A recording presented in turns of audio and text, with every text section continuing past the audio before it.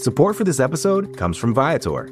Experiences are what people love the most about travel. That's why Viator has over 300,000 bookable experiences, so there's always something for everyone. They offer everything from simple tours to extreme adventures. Plus, Viator's travel experiences have millions of real traveler reviews, so you have the information you need to book the best activities for your trip. Download the Viator app now and use code Viator10 for 10% off your first booking in the app. One app, over 300,000 travel experiences you'll remember. Do more with Viator. Support for this podcast comes from Smartwater. Want to get a little more from every sip? Smartwater Alkaline doesn't just taste crisp and pure. It's loaded with everything you need to perform at your best, whether you're running marathons or boardroom meetings. Elevate how you hydrate and pick up a Smartwater Alkaline today. To learn more, visit drinksmartwater.com.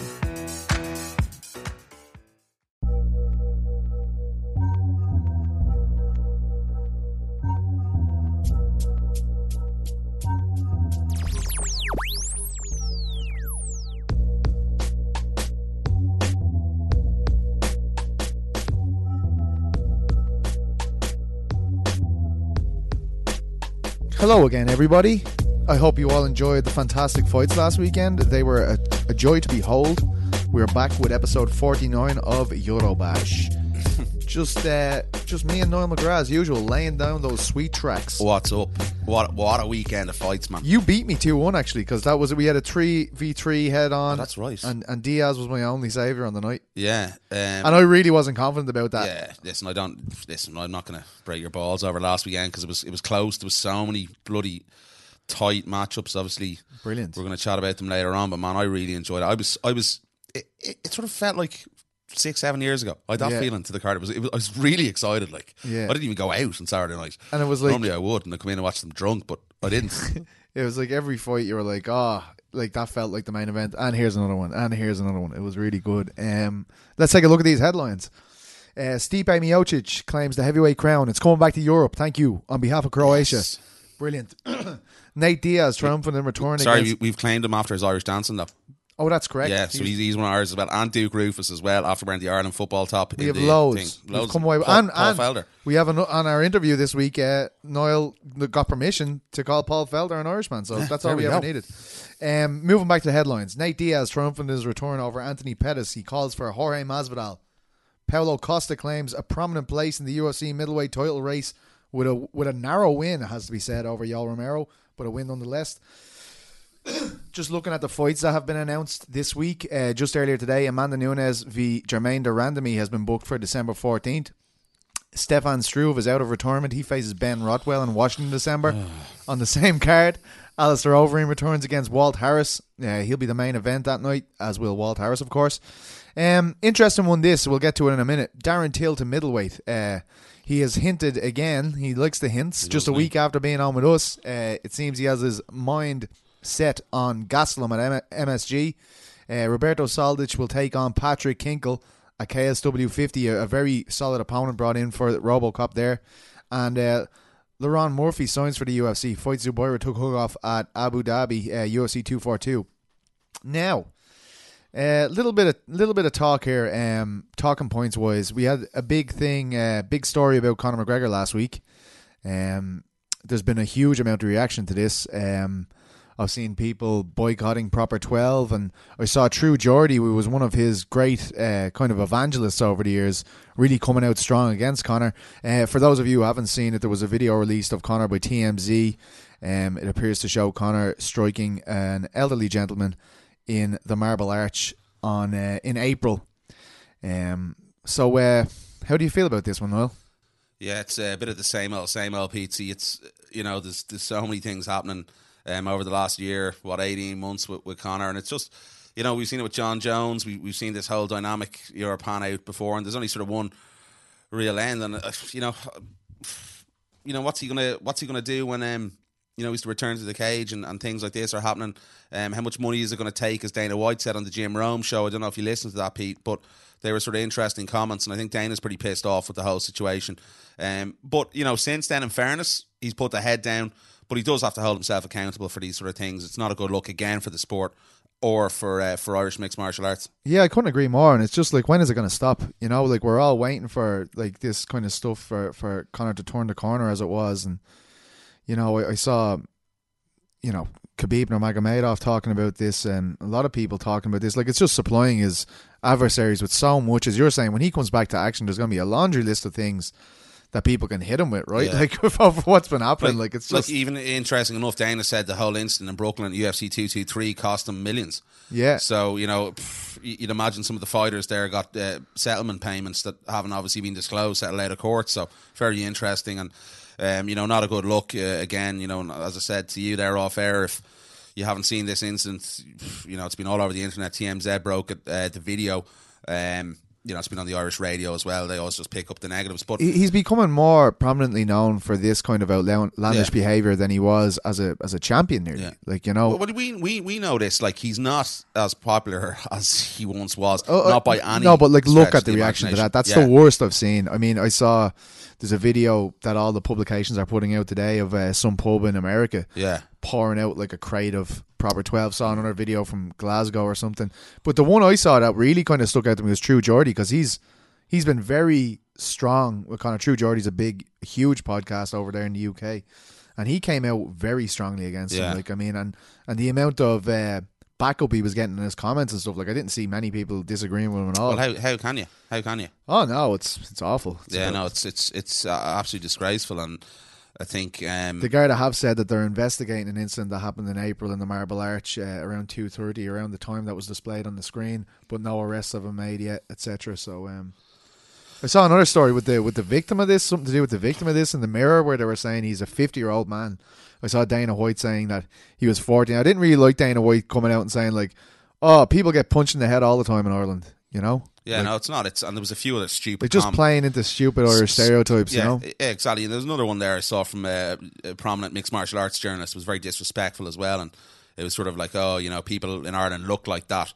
You know, he's probably only 30. And you're just like, shut your mouth. What, like, have you ever been here? Clearly not. Just ridiculous comments, you know? Yeah. Just annoyed me. I didn't see that myself, but however. Moving on from that, I was just going to say this to you. With everything that happened at the weekend, there has been some very prominent European fighters displaced, as far as I'm concerned. We knew Jack was on a couple of weeks ago, Jack Hermansson. He was saying, you know, obviously the best result for him last weekend would have been Yoel Romero winning, because Romero has had 2 fights with Whittaker at this stage. You know, it probably would have played into his hands a bit better, looking for that title shot.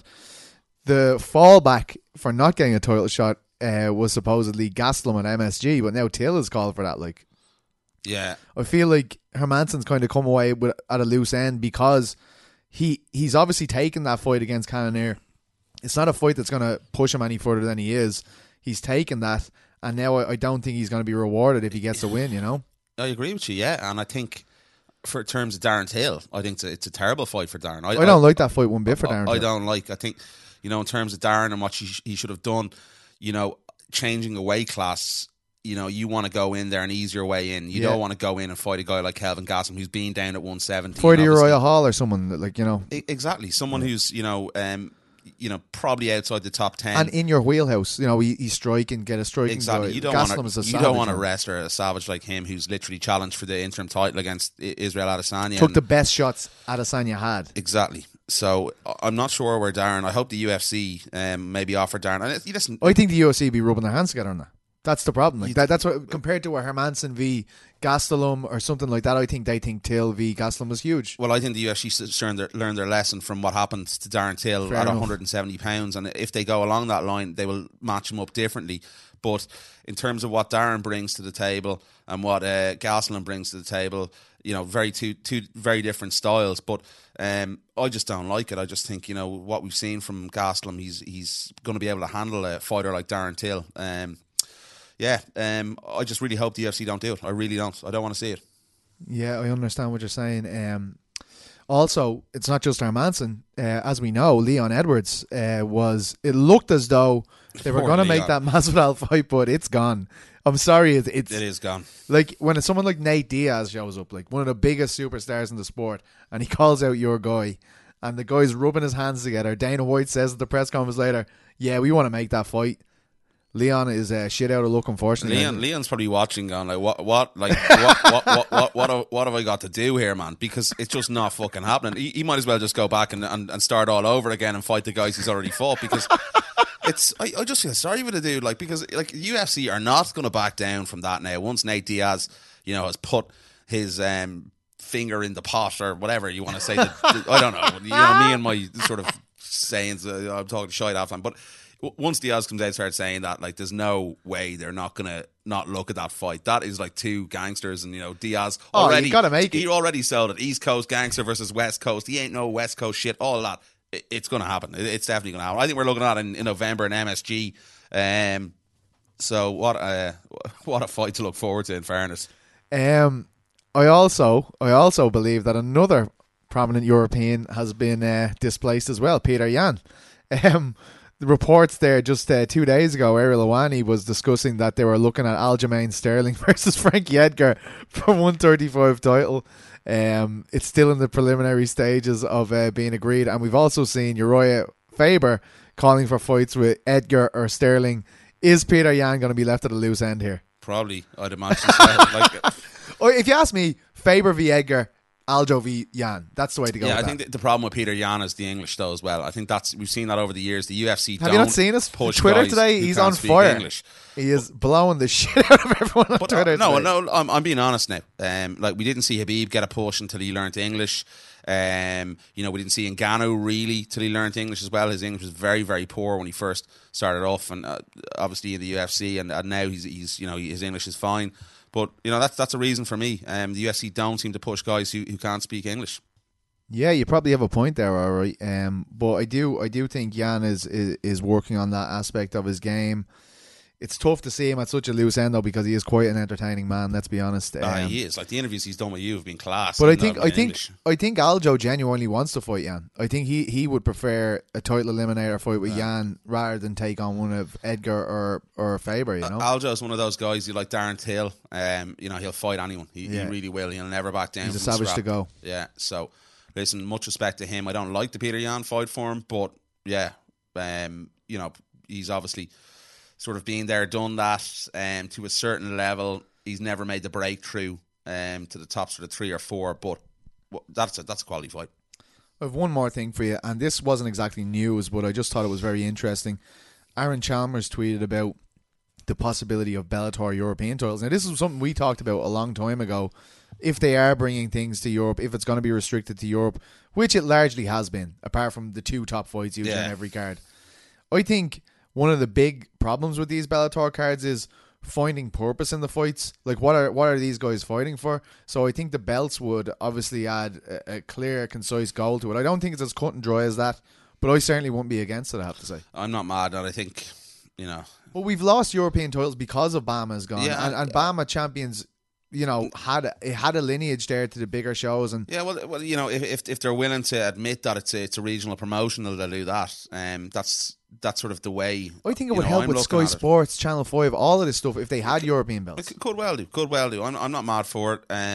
But I think maybe, even if Bellator put a sort of a ranking system in place or something like that, it might conquer that. Listen, I don't know. I know, that is the thing. I was thinking about that today when I was writing this down as a talking point. I was like, imagine another bunch of messed up rankings. Like, I just can't. Yeah, no, I can't deal with that anymore either. But that's what I was sort of kind of like. What else do you do? But yeah, I don't know if I want belts. There's enough belts. I think really. I always go back to boxing when I look at boxing, how messy it is. Like, you could have literally 30 to 40 belts in one weight class. Across boxing, and I just don't want to see MMA go that way, if you know what I mean. But I think, how do you define, maybe you are right, how do you define a purpose of what these guys are going for, or what they should be fighting for, if there's nothing really going to propel them up the ladder here if they're fighting on European cards? Yeah, that's all it was really for me, like, was just it adds something. It adds like a storyline to all these events, which I think they have been missing, to be honest. Definitely. But look, now let's get on with our featured interview of the week. Niall caught up with old Talking Brawls alum and co-main eventer for UFC 242, Mr. Paul Felder, who will be having a rematch with Edson Barbosa, a former teammate of his. Really looking forward to see that fight. It's a really, really good one for the Abu Dhabi card. So we're going to talk to Paul, and we'll be back in about 20 minutes. I believe our next guest, it's his first time on on our Eurobash show here. And we are going to lay claim to him because he's been on with me enough over the years on different other shows, and his nickname is the Irish Dragon. It is Mr. Paul Felder. Paul, do you mind if we claim you? Is that okay? Because we've literally feck all active fighters in the UFC. You guys can claim me all you want. As long as I get to go over there and drink with you guys and hang out and get treated well, then I have no problems with that whatsoever. I think I'm going to be making a trip soon after this long journey to Abu Dhabi. I'll be due for a trip over there to hang out with you guys, man, for sure. Definitely, my man, definitely. All right, Paul, listen, you said it there, Abu Dhabi. It goes down in just over 2 weeks' time. I'm very much looking forward to this rematch that you have against Edson Barbosa. First of all, I want to ask you, right, we've spoken about this. I think you've made it pretty clear that was one you wanted to get back. You used to train with Edson. What is the thought process in taking a rematch? Is it a little bit different to other matches and accepting them? Yeah, I think it's totally different, and this case in particular is unique unto itself because not only have I fought him, went 15 minutes, 3 rounds with him, but like you said, I've trained with him. I've been in the training room, wrestled with him, grappled with him, sparred him many, many, many times.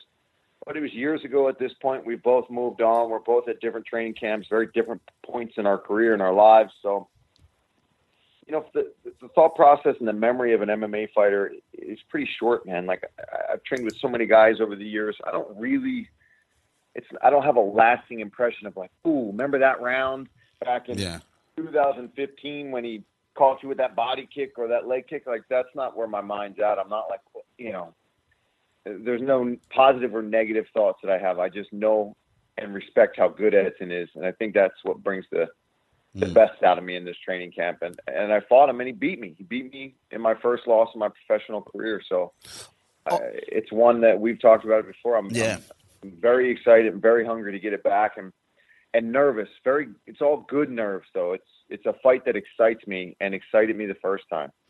Do you feel as though maybe since that first fight, and I watched back the first fight today, and it's actually remarkable just to see the evolution, particularly in your game, that you were so maybe one-dimensional in that fight in terms of, it was really very much on your feet, just striking. There was no, clinch work against the cage, very little of it anyway, I saw in that fight. Do you feel as though you're just a completely different fighter from what you were back then compared to what you are now under Duke Roufus? The only thing that I think remains the same is my toughness and my durability. I think that's what I had and what got me through that fight with him. And my base skills were there. I've always been a powerful guy and a pretty decent striker. But like you said, since working with Duke and even working with my team in Philly just in throughout the years, that's even gotten better. Daniel Gracie has brought in new coaches. This guy, John, that I work with back in Philly, he's really good working on my boxing when I'm there, keeping my hands really sharp in between these training camps with Duke. And then obviously when I'm out here in Milwaukee, man, Duke's a mastermind, breaks things down really well. And like you said, just adding more clinch, more takedowns, working with my jiu-jitsu coaches out here. Both my Daniel Gracie in Philly, Daniel Vandalay here in Milwaukee, just so well-rounded, so much more composed. I was so violent and aggressive when I first fought him, and that's all I had was just ball and pressure. We spoke about this. There's a plan before, it was just get in there and scrap. And now it's that same mentality, that same toughness, calculated, a bit more, versatility. Edson's obviously moved on from Mark Henry's camp when you guys used to spar. After you fought against him, you sparred for quite a long time when you were up with Mark. Do you think it's a good thing possibly that he's left Mark's gym now? Because you told me that Mark had everything literally recorded on tape, every minute of the sparring that you did with Edson Barbosa. Is it good that he's down in ATT now in terms of planning for this match? I've thought about that even more. And it might have only helped me that he would have stayed because they would be looking at game planning for somebody else. It wouldn't even be like game planning for Paul Felder. It would be like game planning for Khabib. It's not me at all anymore. So if they were basing it off the sparring that I had at Nick Cajone's gym back then, they'd be basing it on a much lower level fighter. Definitely. But the guys at ATT are smart. Yeah, Edson's smart. Do you think this fight, I look at this fight, and as I said, I watched it back again today. You talked about it there. I remember the fight against, obviously, Charles Oliveira, when you defended so versatile. Your defense was against him in, numerous precarious positions. He's an ATT. He's an underrated ground game as well. Obviously, it's going to start out in the feet, and I do expect long spells of this fight being on the feet. But I can see this fight being maybe a little bit more up against the cage, and maybe even once or twice on the deck. MMA fight, there's a lot of places that the fight could end up on the mat too. Knockdowns, somebody could catch a kick, stumble, and fall. So, yeah, I do see this time around being a lot more well-rounded of a fight, and not necessarily because one or the other is going to make it necessarily a wrestling match, but I think just that both of our games have evolved over this many years, and that's been 4 years. So, I would expect it to kind of be a MMA fight, but I expect it to be just as exciting. We both hit hard as we both have the ability to take each other out with an elbow, a knee, kick.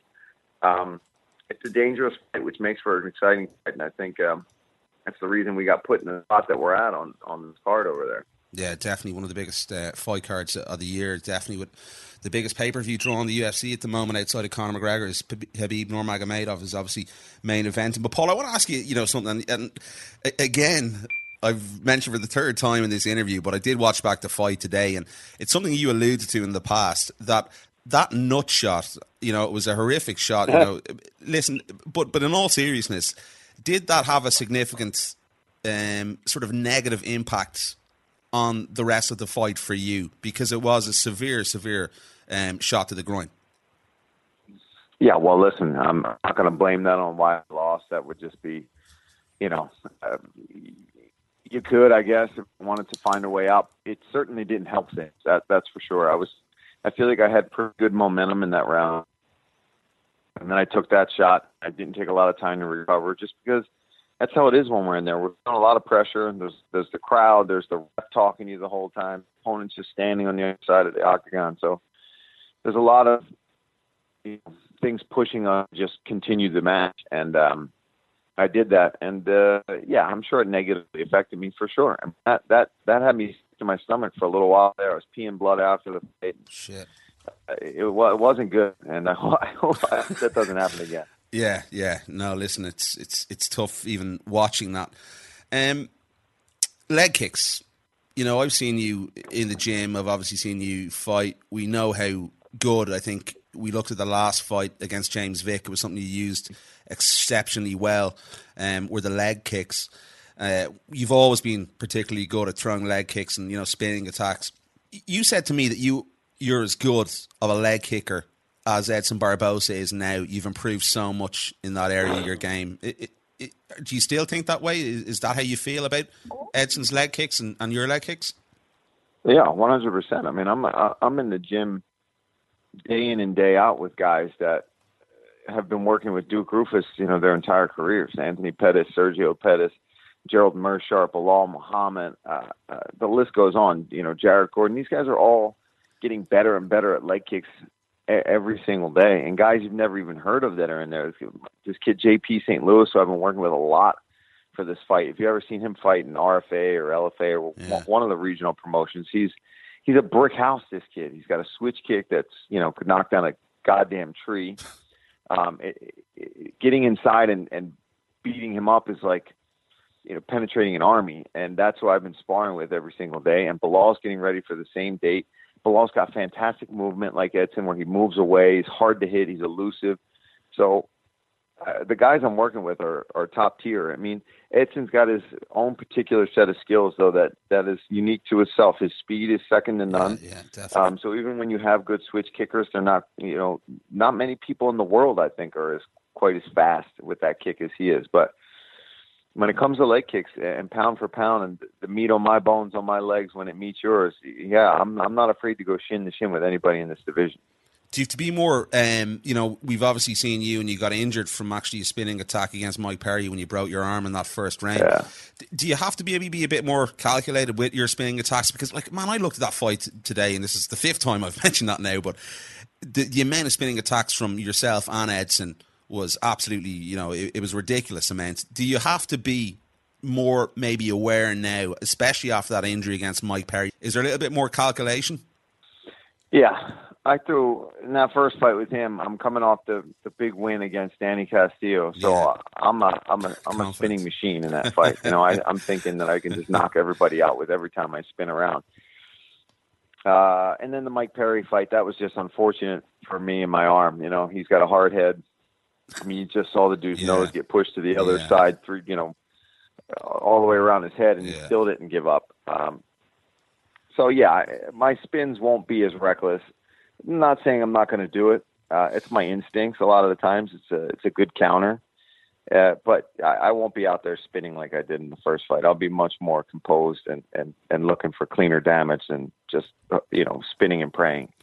Are you more aware now, obviously, the injuries we've talked about that you've had, obviously that arm, you had the nasty laceration in your eye against Francisco Trinaldo in Brazil, and I think you cracked a bone above your eye as well. And then obviously the lung injury. You talked a little bit for a while about maybe even packing in mixed martial arts. There was a lot of sort of comments your way after that injury with the lung against James Vick. But is there maybe a little bit more reserves, about putting yourself in the line of fire, taking so much damage effectively? No. If you're going to go in there, you got to go in there 100%, right? The second you start really going in there and fighting with second guessing or caution or I want to win, but I don't want to really hurt myself. That's when you get knocked out. So I haven't been sparring like that. I won't be fighting like that. If that starts creeping in and I start feeling that in sparring or feeling that in a fight, even if I win it or lose it, if I feel that I'm worried about really hurting myself while I'm in there or getting hurt, that's when I'll know I'll be done. But I haven't really thought about the lung. It's not something I think about. I've been getting hit with so many body shots in this camp. It's not something I'm worried about. Were you close to? Yeah, I mean, you talked about it before, but were you close to actually, reassessing things in terms of your career after that injury? I was just so upset after that one, because it was the biggest win against the highest ranked guy I've had so far. I got exactly what I wanted. I got the number 10 guy.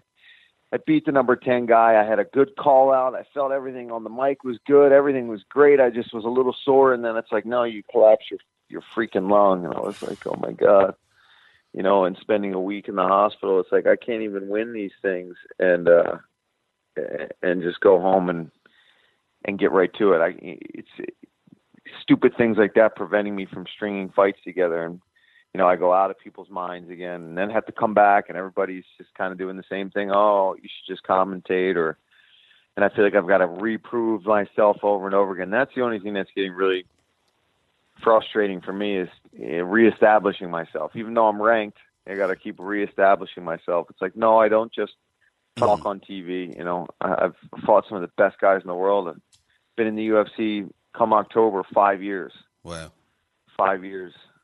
In this sport against some of the best dudes out there. And I've had some big injuries because of the way I fight. I lay it out there. And, if another week in the hospital comes from this one, then, we'll talk in the hospital afterwards and we'll assess where it's at from there. But if I got that number 7 next to my name, I'll probably say the same thing I did when I was in the hospital in Phoenix. It's like, well, we'll just keep going until that number's not next to my name, or until I keep getting L's, then I'll hang it up. But if I'm winning, I'll take the friggin' injuries because I can eat ice cream in the hospital. It's no big deal. We've spoken off air about this. Keeping the aggression to a certain extent under taps, because I know, we've talked about this before, you've a nickname that's 0 to 100 sometimes, that your temper gets the better of you in fights. This must be a particularly sort of pivotal moment, in my opinion, of this fight that's upcoming, that you must keep that under check. And what have you done to keep that under check with Duke in this fight camp? Well, I mean, on the pads, I can tell you he's trying to hit me nonstop. He's got shin guards on. And he's punching me in the face with the Thai pads, smacking me, kicking me in the body, and just making me wade through the storm and keep calm. Yeah. Same in sparring. He's right there, calm. You know, as soon as he sees me getting fired up, he knows he'll be yelling that in this fight. I can guarantee you that. Just can I just interrupt? You know, we might have certain codes for it, but has that been a major problem in your career? The fact that, you know, you get hit and you just want to just go out and swing, and does actually a lot of the technique go out the window when that happens? Yeah, it has in the past, but one of the things I think we're getting really good at for this fight is taking that rage or that anger and aggression and trying to put technique behind it. And it's just like, just get even. Don't get mad. Get even. If he gets you, it's okay. Get him back. Stay on him. I'm going to get hit. The guy's good. He's been in the top 10, the top 5 for most of his career. So I've sparred him. I know how skilled he is, but I know what he's not good at as well. And I know where he fades. I know where he breaks. But I know the pressure's got to be a little more on him. He already won. Yeah. You know what I mean? He beat me once. Why can't he beat me again? You know, the cards were all in his favor in the gym. It was Mark Henry coaching Edson against me. I was the guy coming in to help out. I never really got, you know, fully immersed into that camp, partially because of that reason, that Edson was his guy. All these other guys were Mark's guys, so I never really got brought on board. So it was always kind of, you know, secondhand advice when I was there. Nick Catone was my coach. He was always helping me out. He was always giving me advice, but nothing against Nick. I love that guy. He's a fantastic coach, but he comes from a different background than I do. He comes from a grappling and a wrestling background. So even when he's giving me advice, it's always learned advice from Nick. You know what I mean? Whereas now I've got a Muay Thai kickboxing champion and a K1 champion, and, you know, his brother was a champion in Duke. So he's been there, done that. His first instincts are, what's that? He's been there, done that. Yeah, exactly. So it's just a different voice in my corner this time that I think will help. And who knows the hell's going to happen. I always say that in these things, right? I don't know. I know I'm doing everything that I possibly can in this camp to come out on top. And like I said, we'll assess where we're at when the fight's over. Where does a win put you, Paul? What's that? Where does a win? What does a win do for you in this fight? I think the win puts me at number 7. I think a win gives me that spot that he's at right now, and gives me the rights to fight the top 5. You know, definitely. If I win, that's 4 or 5 fights in a row at lightweight, if you don't count the loss at 170. And, you know, and top guys. And, you know, I've made call-outs that I'm not getting, and guys are trying to fight up, and that's their right.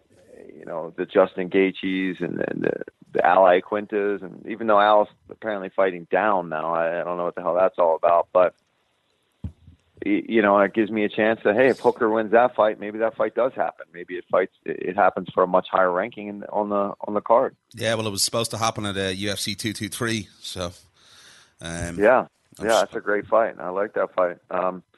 So, you know, I know Hooker's called me out before, and very respectfully, and the kid's got skills. And if he beats Al Iaquinta, maybe I'll be calling him out. Who knows? Or I'll be calling Al out. Depends on who wins, or who wins the Cowboy and the Justin fight. That one's real interesting for me, because obviously Cowboy is a friend of mine and somebody that really kind of raised me up through the early part of my career. So hopefully I don't want to fight him. So I got to try to finagle around that. So maybe if he wins, get the loser of that fight, or if he loses, get the winner of that fight. So yeah, there's a lot of things, a lot of options out there. I think if I win, Tony's still out there looking for a fight. So. Yeah. Crazy good division, man. We know how strong, you know, the lightweight division is. The best division of mixed martial arts, bar none, in my opinion. There's just so many fights that are actually happening at the moment, because the division was on a logjam for a while, but I think it's fantastic to see things motoring again at the top of the division, in my opinion. But listen, what's the walkout song, Paul? What are you gonna play in Abbey Zabi? You're a man for mixing up your walkout songs lately. Yeah, I like to mix it up, and it usually has to do with what's going on in my mind. You know, it doesn't really have to do with my style. A lot of people, I tell people, I think I'm going to walk out to this song, and they're like, "Oh, that's not your style." I'm like, "It doesn't matter. It doesn't matter. It has to do with what gets me in the right mindset." And I got a pretty. It's not funny, but it's funny to me, and it's for my mom again, possibly. Right. So you'll have to wait and see, Mr. Nile. Ah, Jesus, Paul, you're no crap. But listen, you're one of us now. Anyway, you're on your debut on Eurobash. You have to represent Ireland because as we said, we're short on active UFC fighters at the moment. Paul Felder, it's always a pleasure, man. What did you want me to come out to? You too, right? You wanted me to come out to the last fight. Sunday, bloody Sunday. That's what I said to you. Yeah, that's right. You would love that, wouldn't you? All right, my man. Listen, always a pleasure to talk to you. I appreciate you taking the time out to stop by with us again today. I'm looking forward to the fight, obviously, in just over 2 weeks' time. Appreciate it, my friend. Thanks, brother. And we are back. Great to hear from Paul Felder. Love that fight. Can't wait for it. It's very tasty. Are you going across or no? I don't know yet. Undoubtful unless someone wants to pay me, sort me out, hook me up. Right, so you're not going. I don't think so. I'm not sure yet. I'd love to be going. I'd love being to Abu Dhabi, but it doesn't look like it at the moment. But we'll see. You never know. Right. Well, let's get back to UFC 241 in Anaheim. First of all, it really did deliver, didn't it? I mean, a lot of times we have these huge cards that are massively stacked, and it just doesn't come together on the night. This absolutely did. The prelims weren't great now. Like, there was 7 or 8 But that's decisions. usually a good sign for a main card. And that's what I went. I actually even thought that. I went, once there's been so many decisions here. I think like 7 out of 8 were decisions. I think even Yusuf's fight was the first finish? Maybe something earlier. I'll have a look in a second. But it was quality, man. Those top 3 fights were just unbelievable. Every single one of them. Romero and Costa was just... mouth-watering. Best first round of the year, definitely. Is that the last we see of DC? I feel like there's 3 options on the table for him. One is a trilogy fight with John Jones. One is a trilogy fight with Stipe Miocic. And then, obviously, if it somehow came to fruition, Brock Lesnar. Or does Stipe Miocic get the Brock Lesnar sweepstakes now if he comes back? Listen, I don't think Stipe is going to really be into the Brock Lesnar fight. I think he'd be more interested in the John Jones fight. That would be savage. We've said it for a long, long time. The winner of potentially this fight would probably face John Jones in the next 12 months or before the end of the year, or maybe the start of next year. I think it is coming. I think the UFC should strike while the iron's hot and do that fight for Stipe Miocic. I don't like the Ngannou fight yet. The question is it the last we see of DC? Yeah, I think so. I think when his coach is calling for it, I spoke to Javier. He said he wanted DC to retire after this fight, or the potential Brock Lesnar fight that was all rumoured to happen last July. He said it on Fight Week that he wanted DC to retire after the fight, regardless of the result. And when your coach is saying something like that, you should probably take his advice. I think maybe the coach, obviously Javier works him for so many years, knows him better than anyone, and even DC saying that at the end when you're having those doubts in your mind, it's time to call it a day, in my opinion. Yeah, I don't know. Why are you shaking your head, Pete? I don't know. I just don't know if it's that cut and dry. A lot of people seem to say like, oh, well, DC is the kind of guy that will know when to do it. But if one thing has been proven countless times in MMA, it's that none of them have a clue when to fucking call it a day. So the fighters don't. Yeah, I mean, I agree. I totally agree with you. I think it's too. It's like, I mean, I can remember Gustafsson. I was certain that was the first time anyone's going to stand by this, and then of course he's already out there saying, he's 50% thinking about coming back now. Yeah, I think if there's anyone that's going to know you, it's your coach, and Javier's been saying for like literally 7 or 8 months now. So listen, I don't know. It's obviously up to DC. In terms of the fight itself, very surprised after the first round why he didn't stick to those tactics. It was sort of baffling to me. It's just a lot of energy to wrestle a guy like Stipe to the ground. Like, I mean, I know if you've taken down a person once, it doesn't necessarily mean you can take them down for the whole fight. Like, it's like, and you could see like the pace DC was putting on Stipe early on was tremendous. And I feel like if he wanted to fight the way he was with that pace, a couple of failed takedowns would have destroyed it, and he would have been in the situation he was in the 4th round a lot sooner. You know what I mean? Yeah, definitely. But another thing I think we have to mention in terms of the fight itself, Stipe Miocic, and how he recognised that shot was lovely, open. Wasn't it? That adjustment was magic. It's just, you're just going like, this guy doesn't get enough credit at all, I don't think. And I think looking at that and what he did in that 4th round, because he knew he was obviously in trouble, lost those first 3 rounds, Took a lot of damage for Stipe. And a complete new look, like a complete new look. Like he changed the fight as soon as he landed that the first time. I was like, oh shit, went after it. And but as soon as you felt it. As soon as he hit the first one, you're like, this is completely different now. Yeah. This is so different. And now. when he hit the fourth one, he just kept going. And he actually, like, I haven't watched the fights back since, but watching it in real time live, I counted I think 12 shots to the kidney. So he just went after it. Yeah, it was pretty relentless. There was a lot, and it was brilliant, absolutely fantastic. And great. And to be fair to him, great fight IQ, and I think he did it against Ngannou as well. So very intelligent fighter. And for me, there's been a lot of debate about it. The greatest heavyweight in UFC history. Yeah, well, I don't think you can debate that now. But one thing I will say as well, I think he was, before he even hit that body shot, I think he had a very strong round in the third compared to his first two. Like, he had an argument for the third round, but fourth round was unbelievable. Savage. And look, if anyone deserves a big fight, a big John Jones fight, something like that, it's probably Stipe. He's always very. He's full of the joys of life after those big wins, and I love seeing him like that. You know, when he comes out to the press conference, he's smiling and stuff. You're like, such a likable guy when he's like that, and then in his other press stuff, he's just like, no. It's just he's just not a guy who enjoys the cameras and stuff. But hard to believe with that suit, though, right? Yeah, it is. But yeah, what a suit, lovely 3-piece. But listen, great guy. You know, they often say, DC's obviously the real rough ride, and he's come through his life and lots of adversity, but so is Stipe, man. The guy's a firefighter as well, and maybe he doesn't get the credit he deserves at times. And I think, do you not think he gets the credit he deserves? No, not at all. And he's being smart, but listen, he should now, and I really want to see him get his just desserts. And I think that John Jones fight is brilliant, and even John Jones putting out that tweet, man, it's setting it up already. John's thinking about it. John wouldn't have said anything if he didn't want that. And I think John knows now that there's not an awful lot for him at light heavyweight. It's the fight to make, and the UFC will strike while the iron's hot.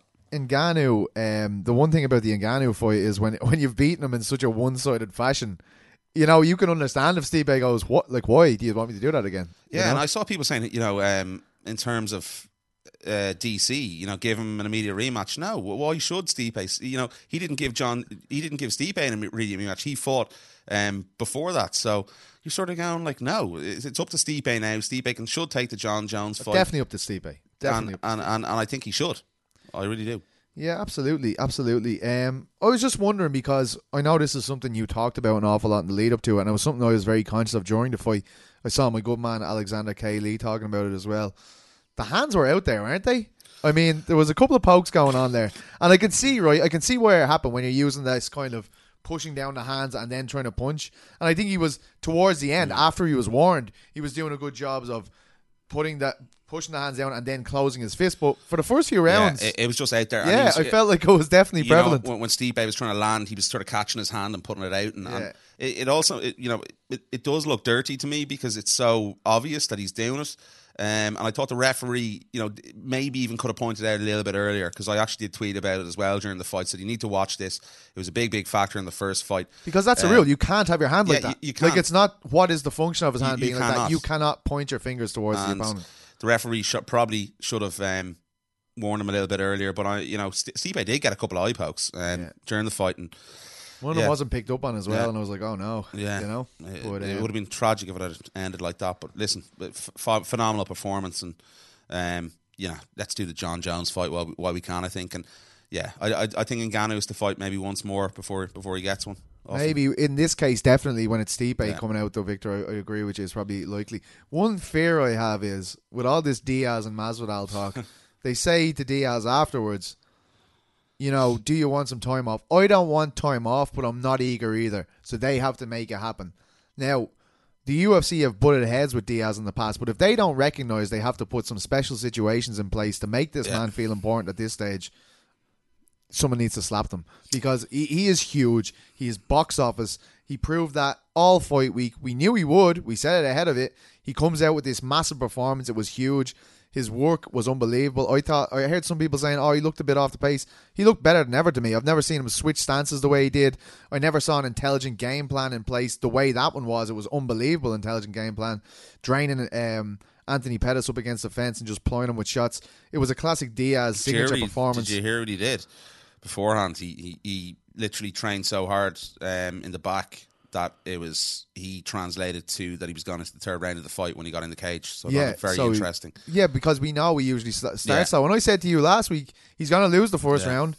As soon as he won that first round, I was like, Anthony Pettis is up shit's creek Yeah. without a paddle here. And I know obviously an excuse for Pettis, but broken foot was the shin to head moment. It was the shin to the leg. Yeah, the shin to the leg was That's Nate Diaz defending himself. Yeah, That's was fantastic. Yeah, no, that's what I'm saying. It was brilliant. And listen, it never really looked in doubt. Maybe Pettis was so close on two head kicks. Like, oh my god! And I tell you, he was close getting a choking as well. He slipped off in the last minute. He was not He close on slipped that off. guillotine. He wasn't as not bollocks. the guillotine when he had his back and he slipped off from the top. I don't think he was close to any submission. I thought Diaz completely dominated him on the ground. Yeah, it was an complete excellent fight. domination. Like, I mean, the closest bit I thought he had to any success was holding on to a guillotine that Diaz dealt with easily. Like, I mean, I thought that was his best moment of success.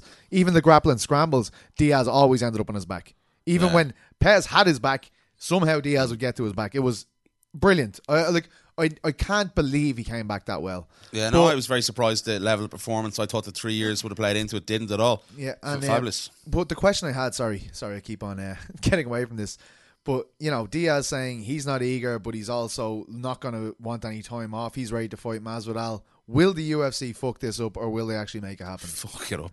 Do you think so, yeah? No. I think from what Dana said, and I think Dana might have finally admitted it, that he knows Nate Diaz is a needle mover. Listen, the kid is. I think we've known it for a long, long time. The UFC are very stubborn in their approach to these things and making new needle movers, as Dana White calls them. But yeah, listen, man, if they can't make a fight with him and Jorge Masvidal, they're on acid. There's something wrong with them. Listen, I think, you know, I've said it for a long time, I do feel sorry for Leon Edwards, but when Nate Diaz comes back, I think it's a different ballgame. Oh, it is. Of course it is. Listen, they have to do it. There's been talk between both of them.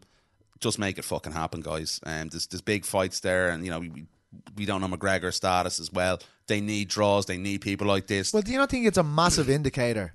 When Diaz knows, of course, that Conor McGregor is the biggest money fight he can get, when he doesn't even say his name. Yeah. All right, he said at the post-fight, someone put it to him, would you fight Conor? He's like, I'm ready to fight anyone that's willing to fight me. Yeah.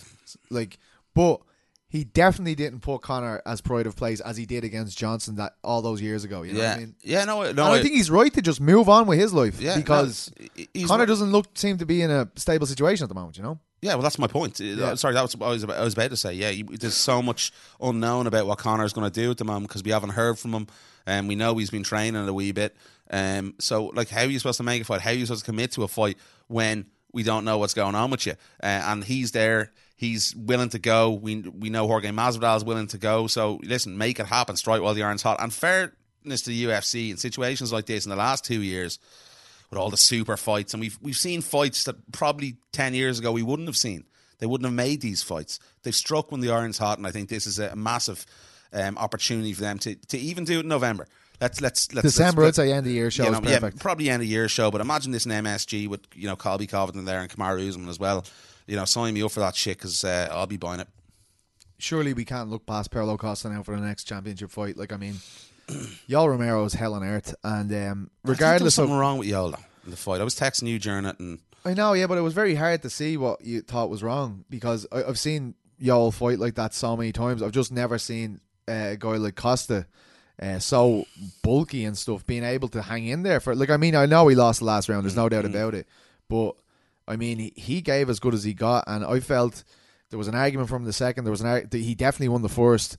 Yoel has an argument in the second. He won the third, but I wasn't going like, oh, this is a robbery. I saw some people kind of cracking on like that. There's no way there was a robbery there. I had a 29-28 for Costa. Costa. Yeah, and I think I was pretty clear in watching it. I wasn't drunk. I was watching it very sort of closely. But no, I thought Romero looked like he was hurt on his feet. He was just sort of all over the place. Jesus, and he looked like Paulo Costa's fucking hitting you. That is true, yeah. But it looked like he was like, I don't know, he looked like he was looking to the right sometimes, and he was thrown and he was sort of missing. It was like as if he double vision or something. I don't know. I really don't know. But listen, Costa, what can you say about the guy, man? Took so much punishment, and to overcome that adversity, even in the last round, you're going, fucking hell, this guy is. I can't believe it. Yeah, throw him up there. He's next. 100% for me. I think Costa has to do it. bar there being like some kind of draw or something, or one of the greatest fights of all time between Whittaker and Stylebender, which is probably a possibility. Very, very good possibility. And I enjoyed their press conference as well. It was during the week there. I think it was the same night as the fights. I'll be heading over that one. I can't wait. Sadiq Youssef. Do you want to bring me? What a man. Yes, I'd love to bring it. Sweet. Sadiq Youssef, we don't need any more kind of litmus tests for this guy. Gabriel Benitez has looked absolutely unbelievable lately. Mowgli, and to knock him out, a knockout artist of his caliber. You could feel it coming though. Oh my God. I thought one of them was going, definitely. Like, no, I'm talking a bit like just Youssef, man. The guy's a killer, man. I love that. I can't believe Gabriel cracked him a couple of times though. Like, I thought he had him in trouble a couple of times. Yeah. I'd say it was harder than he's ever been hit in his life. Youssef, because Mowgli's no joke, man. Yeah, it was savage. Unbelievable. That last minute of the first round to do that. This guy's going to be big business, and of course you got to think about Stylebender, about Usman, all these Nigerian savages coming out of the mix. If they're going to do it, now is the time. Yeah, listen, I think, I've said this for a while, you've guys like Don Madge as well who are up and coming. We talked about his fight being off the 242 card there a few minutes ago as well, unfortunately against Magomed Mustayev. But I think South Africa would be the place to host an event if they were going to do one down there. On continental just logistically, Africa. it might make logistically, obviously they have the arenas there, infrastructure is good. They've had MMA there. They've for had a long MMA, time, EFC down in Joburg there, or Cape Town.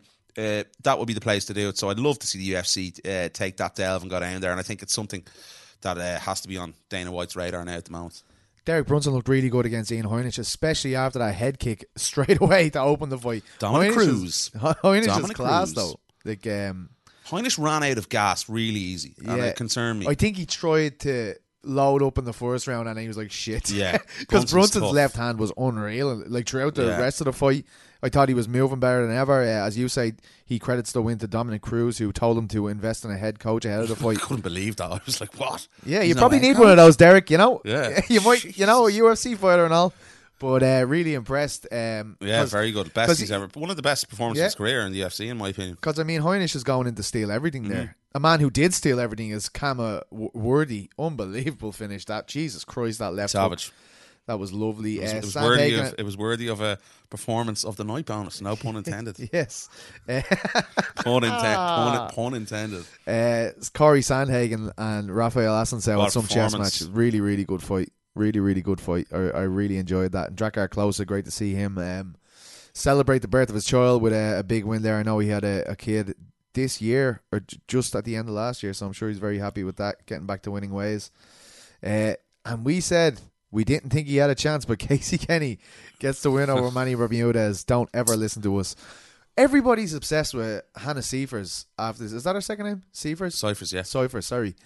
And her demeanour and stuff. Did you see this? Like, it's just taken off. She apparently hates being interviewed, and that's I didn't watch a very alluring thing for them. Like, Jody Escobar broke her arm in the first round as well. Yeah, I saw you tweeting about that. Jesus. So, listen, I didn't see it, so I'm not going to comment on something I didn't see or watch. So, what was the issue? Well, I just don't think she's the media.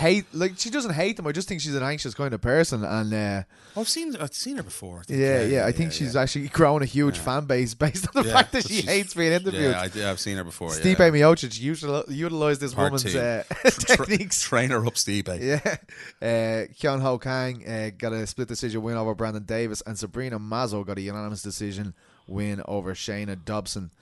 Will that card be beaten this year in terms of fights, the talking points as well? I mean, like, it's so many have come out of it. Like, I mean, it's not just about the performances, it's about people in the crowd. But what's happening next as well? Like what's happening next?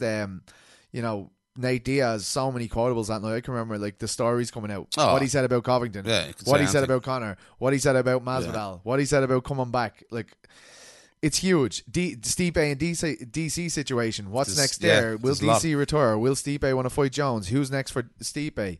And right back down to the it was there was a huge amount of talking points, and it's only good for the sport and the UFC when you've a guy like Nate Diaz in there that's putting mainstream eyes as well, especially back in the sport. And listen, we saw the traction it did. Dana said it was doing very well, and I hope it knocked it out of the park, because we want to see cards like this. It boosts the profile of the sport even further. And, I don't think it'll be beaten because, like, as you said there, Like, I watched Everton back the next day. Normally, I wouldn't bother anymore. You'd only watch certain Right. parts. Yeah, I know. But you watched Everton back because it was Nate Diaz, and it was, what's he saying about, Diaz what's he like saying three about times. Colby? Yeah. What's he saying about, Masvidal? What did Masvidal say about him? And there was fascinating chunks coming out all week, and, with Tony Ferguson in the crowd as well, and, not much said about Tony. I don't know if he did an interview. I didn't see one with him, but Tony's obviously right up there for banging on the door for a title shot. In my opinion, he should be next. And then you have Colby Covington in the crowd wrecking the place, which was it was brilliant. Dana White said he had to go over and tell them to stop misbehaving at some point, which is hilarious. He was there with our good pal Alex Corbusiero, I saw Carl's England rugby. I texted him the minute I saw him. I go, "Get your face off my TV, you big chunky He kid." looks like he's leaned out a bit, doesn't he? He Alex? was Alex was training down in ATT. He was actually considering doing a fight at one point. Yeah. Alex is a great guy, fantastic rugby player. Handsome bastard as well. Yeah, he's we've had a few drinks with him over the years, and great guy, but Nearly as strong as Noel McGrath. nearly not quite as good a scrummager either. Remember that? Yes, of course. But Colby, what a man, and I think he's loving that hate. The boos are mental for him. People doing this. I don't understand it, and I keep saying it. Like, guys, come on, he's pulling the fucking piss out of you, and I think maybe we can see it more over here because we're not obviously ruled by Donald Trump and things like that, but we find it more amusing. I think people on this side of the pond find him or get that he's actually doing what he's doing on purpose, and I think the Americans find it harder to maybe justify, or maybe some of them are a little more gullible. I don't know, man. I find it amusing. It's just very too close to amusing. home for a lot of people there. Like, It is, people in the struggle. Like, it's going to affect them, I guess. But one thing I will say is, as big as Colby v. Usman could potentially be, it's not going to be anywhere near as big as Diaz and Masvidal. No, That's how the would, title fight. how would it be? It's the title Well, fight for the because- baddest man on the fucking planet. Maybe it could be if they book it now, give them the nice 2 months to build towards it, and allow that Yeah, motherfucker to sizzle. they'll need 3. Because this is hitting on huge political things in America. Oh yeah, Massive. Yeah. And, Cameron Usman as an immigrant, Colby Covington as the president's mate. I mean, it's best mates apparently that haven't talked on the phone for a year. I don't know what that was about from Masvidal, because Colby was telling me 2 weeks ago that my best friend in the world, man. And well, if I don't see my best friend for a year, he's still my best friend, to be honest. Yeah, is he? Yeah. Well, if he was your best friend, you'd probably be talking to him a lot more than that. But like, sometimes you're busy, Yeah, you are busy, but you're that kind of person, though. So if he doesn't want something, he won't ring you. There you go. That's Peter Carroll for you. Well, why else would I be ringing you to ask you how you are? I don't give a fuck. There you go. He said it, not me. But no, listen, they could. Noel has never rang me to ask me how I am. By Of the way, course, that's absolutely. Sorry, excuse me very much. You texted me on Saturday. You were at a wedding, and I said, "Listen, go away, man. Enjoy your wedding. Don't be texting me." That's what I said to you. That's a nice thing. And I was texting Noel just like, "How are you?" No, you were going fuck off, you fat drunk. That's what you were saying. I to wasn't me. saying that. But that's horrible. listen, you're dead right, Pete. If they do promote this correctly, they're onto an absolute bloody winner with that one, because it's huge cultural ramifications. Not even including that. Yeah, obviously that as well. That's huge. But that's how you get the broader fan base involved. Of course you do. And then you have obviously the whole best friends fighting, and all this shit's going to come out. About beyond that, in again, training. the storylines. That's it. It's just they're coming from left and right, man. It is if they do it, if they get it right, it's a bloody game changer. And I think we could be in for a massive, massive few months with Nate Diaz being back as well. Yeah. So many options, but let's just hope the UFC play this right and don't fuck it up like they have so many in the past, and let him. But he's going to go. Like, if from his point of view, from what I took from what he said the other night was, he's only going to fight guys that are going to fucking stand there and bang with him, and guys that he feels that will put on a good fight. And he feels are worthy of being in there with him. And I think that's totally fair, and I think that's the kind of way the UFC has gone in the last 2 years. Belts don't mean a whole lot anymore. Yes, just moving on to Ryzen 18. Didn't watch it, mate. I was in bed. Yeah, everybody was, unfortunately. But huge event with Kyoji Horiguchi finally being derailed, but it was in a non-title fight against Kai Asakura. I saw the knockout, though. It was nasty, man. Yeah, well, this kid, Asakura, there's two brothers. I get most of my intel on this while the events are going down.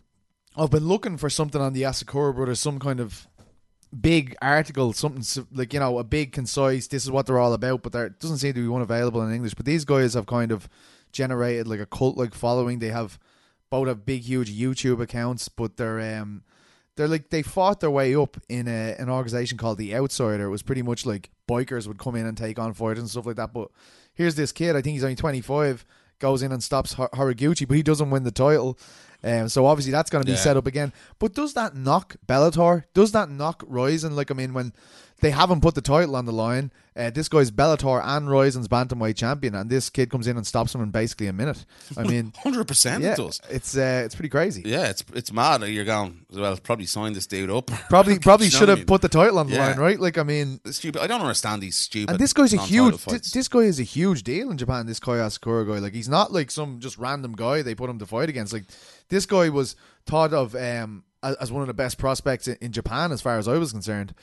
So just mad. Yeah, I don't know what the game plan is sometimes, but obviously I would imagine they'd have to consult with Bellator before putting on. Well, they could put the Rizin title on. Yeah. It's their title. You know? And they probably should have done that, because it sort of doesn't leaves it at a loose end, right? It doesn't reflect good on both promotions, the lack of thought that's been put behind that either. And I think, when we look at Bellator, a lot of their sort of title situations that we talked about earlier on, there isn't an awful lot of thought put behind a lot of what they're doing in order maybe to promote fighters or to really sort of have a meaning to the divisions they're fighting in. And that's another sign of it to me. If you're not...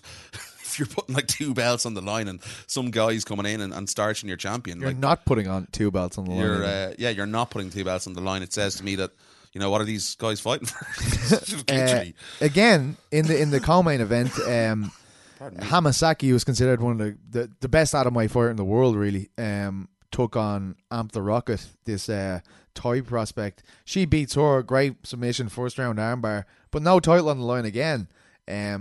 Like, I mean, I see people, and they're probably right in that Japanese MMA doesn't get coverage, but these people who are calling for coverage should be the people who are putting out the coverage. If there's a gap in the market like that, and the information that the rest of the media don't, go and do it. Like, I would really like an explainer, like, and I see my good man Acid Hayes, Furiously High, always talking about this, but like, I get most of my information off that guy while the cards are going on, just what he's tweeting about.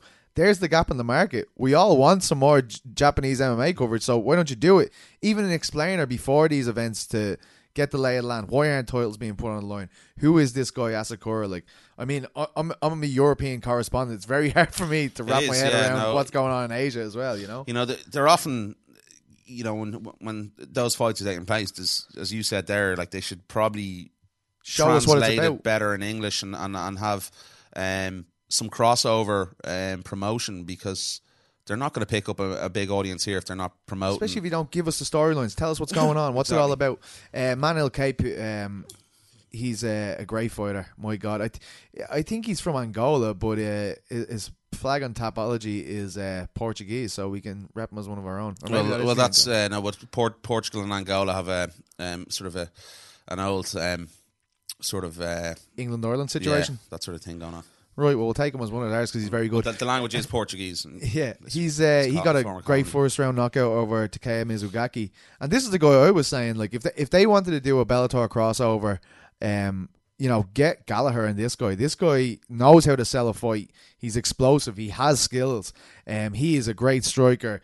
Gallagher is a great submission specialist. I think that would be a fantastic fight. And really, I feel like Bellator and Rizin need to come together and put on a gigantic event together. Well, it makes sense. Like, what did you say 2 seconds exactly ago? We'd have the crossover then. We'd have fighters in there with the storylines, etc. It would be brilliant. And we just need to know more about Rizin. It's very difficult. You can't consume a product without being invested in it. And how you get invested in it is by seeing these fighter stories and things like that. That's when we look at DC. We saw the piece that Ariel did with ESPN. Yeah. People tuning in for the first time, maybe a casual MMA fan, mightn't have known that about DC.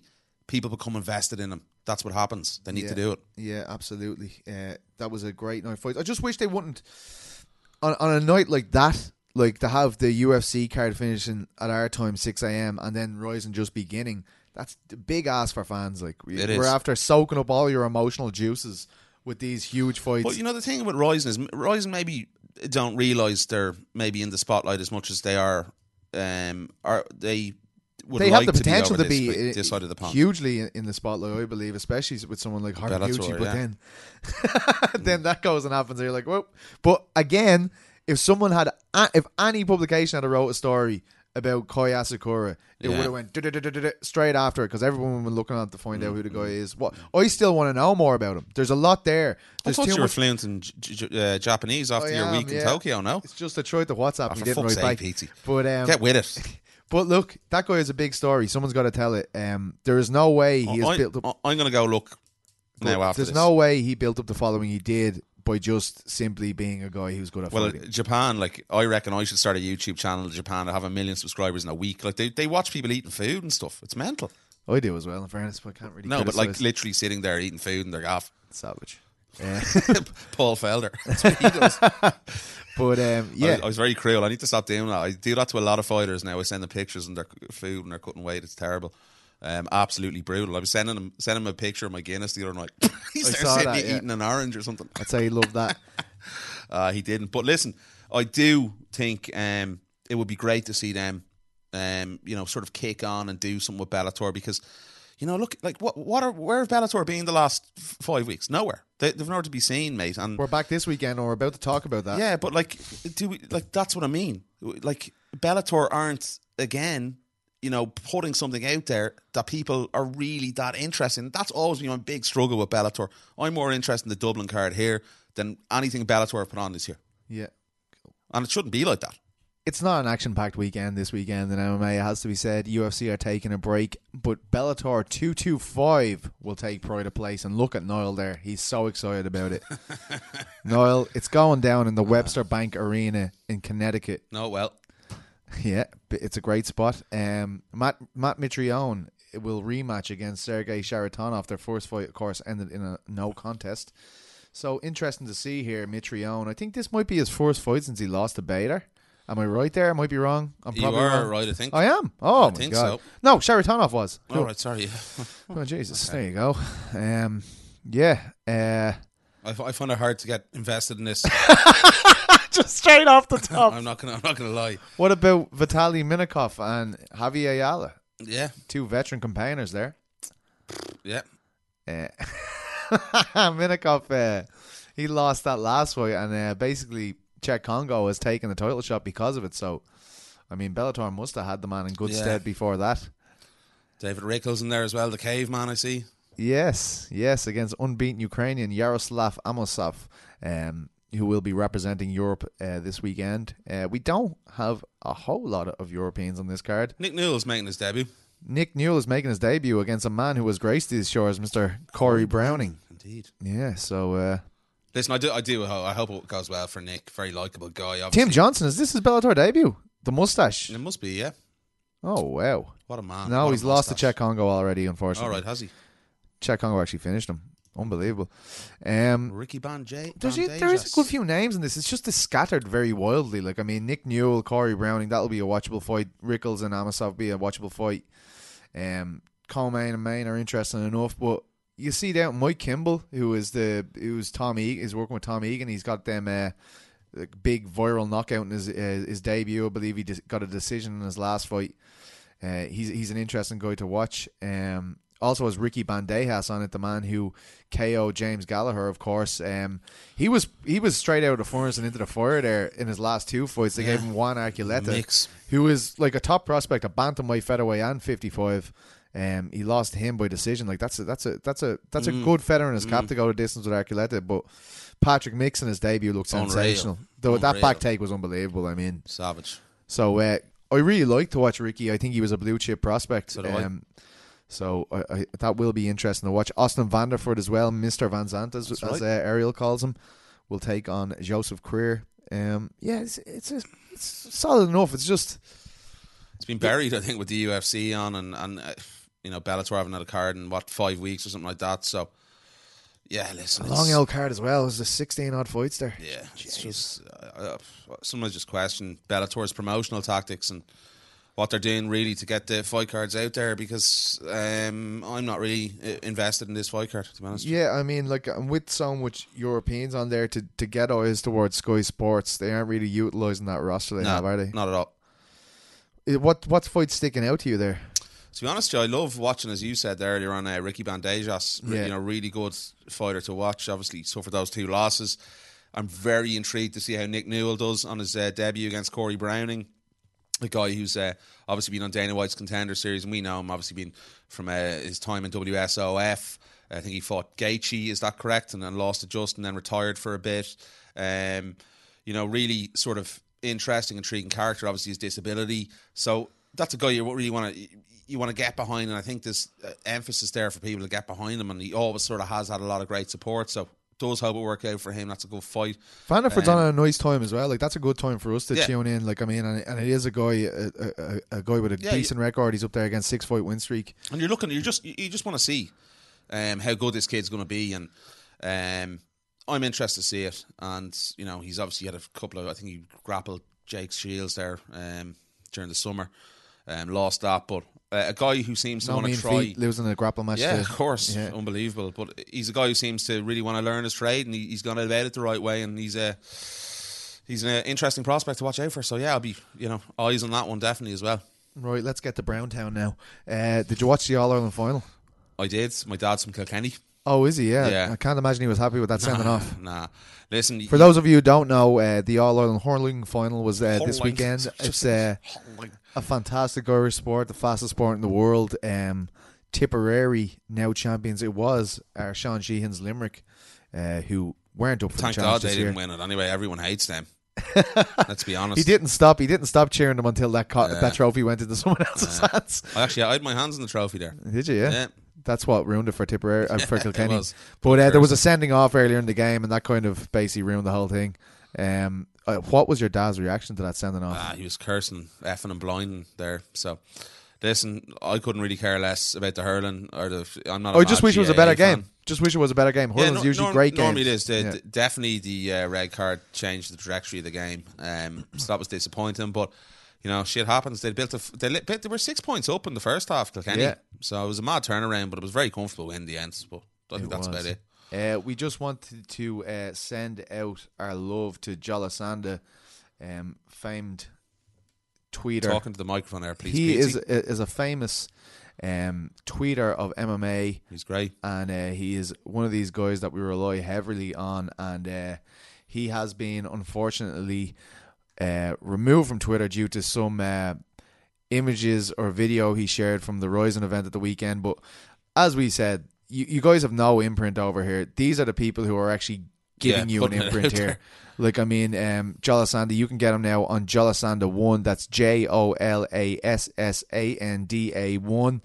Make sure you give him a follow. This is a guy that really, really deserves your support. And lucky enough, he's nearly up to 2,500 of Monday night now. So hopefully it will continue to grow, because it's not great. Like, these guys, they put in so much work. They dedicate so many hours every weekend to watching the sport, to getting us the clips, to really stimulating the fan base. And it's shit when you see this kind of thing happen. And Caposa's done a great job this weekend of just over the last day or so of getting the word out and getting people to follow him. So hopefully he will build his following back up. I know he will eventually, because he does great work.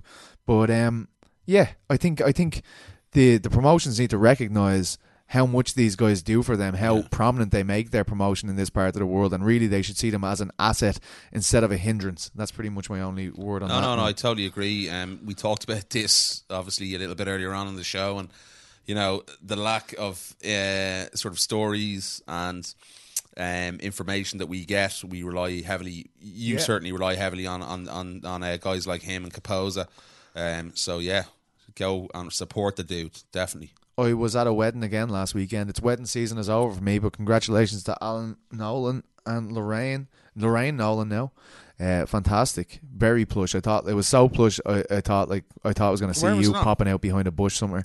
Cliff at the Lions in Celbridge there. Never heard of it. Yeah, two upper brow for you, my friend. It was lovely, beautiful day. Now, to be fair, good stuff. Congratulations, commiseration, should I say? They take the toll. It's like getting hit by a train or something going to a wedding. They just get absolutely mamboed, and then the next day just picking up the pieces. What happened? Yeah, it's a tough one, isn't it? I was pretty wrecked there after my wedding the weekend before. You got married? No, Jesus, who'd have me? I would. Who'd have me? I would.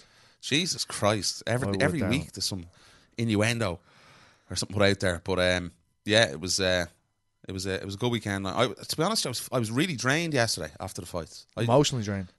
emotion and physically as well. I don't even ate anything yesterday. It was weird. Like, I was just like that. It was like.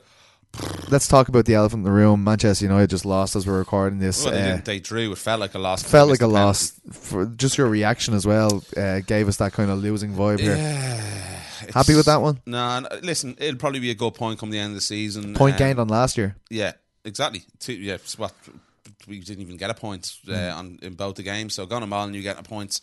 No mean feat these days. I think Wolves could be an outside shot for top 4. Yeah, I was just telling you that was my own shout there beforehand. Bit of a controversial one, but I don't like this whole penalty taking Mala where there's indecisiveness on who's going to take the spot kick. And Paul Pogba's involved again, a man that's been the brunt of your ire for the last year or so. Are you upset with that particularly? Well, I don't know the whole situation, but Paul does drive me mad. I think if you don't want to play for the team, get out of there, get rid of him. I think Alexis Sanchez is on his way out by the looks of it as well to Inter Milan. So yeah, you need to rid clubs and sides and people who don't want to be there of that. Trim the fat, my son.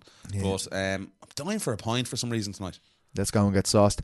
Thank you very much, everybody. We love you loads. We'll be back again next weekend. Week. Yeah, with episode 50, another fantastic milestone for the Eurobash duo. Isn't it? It is, I think so. It feels like it feels to be more.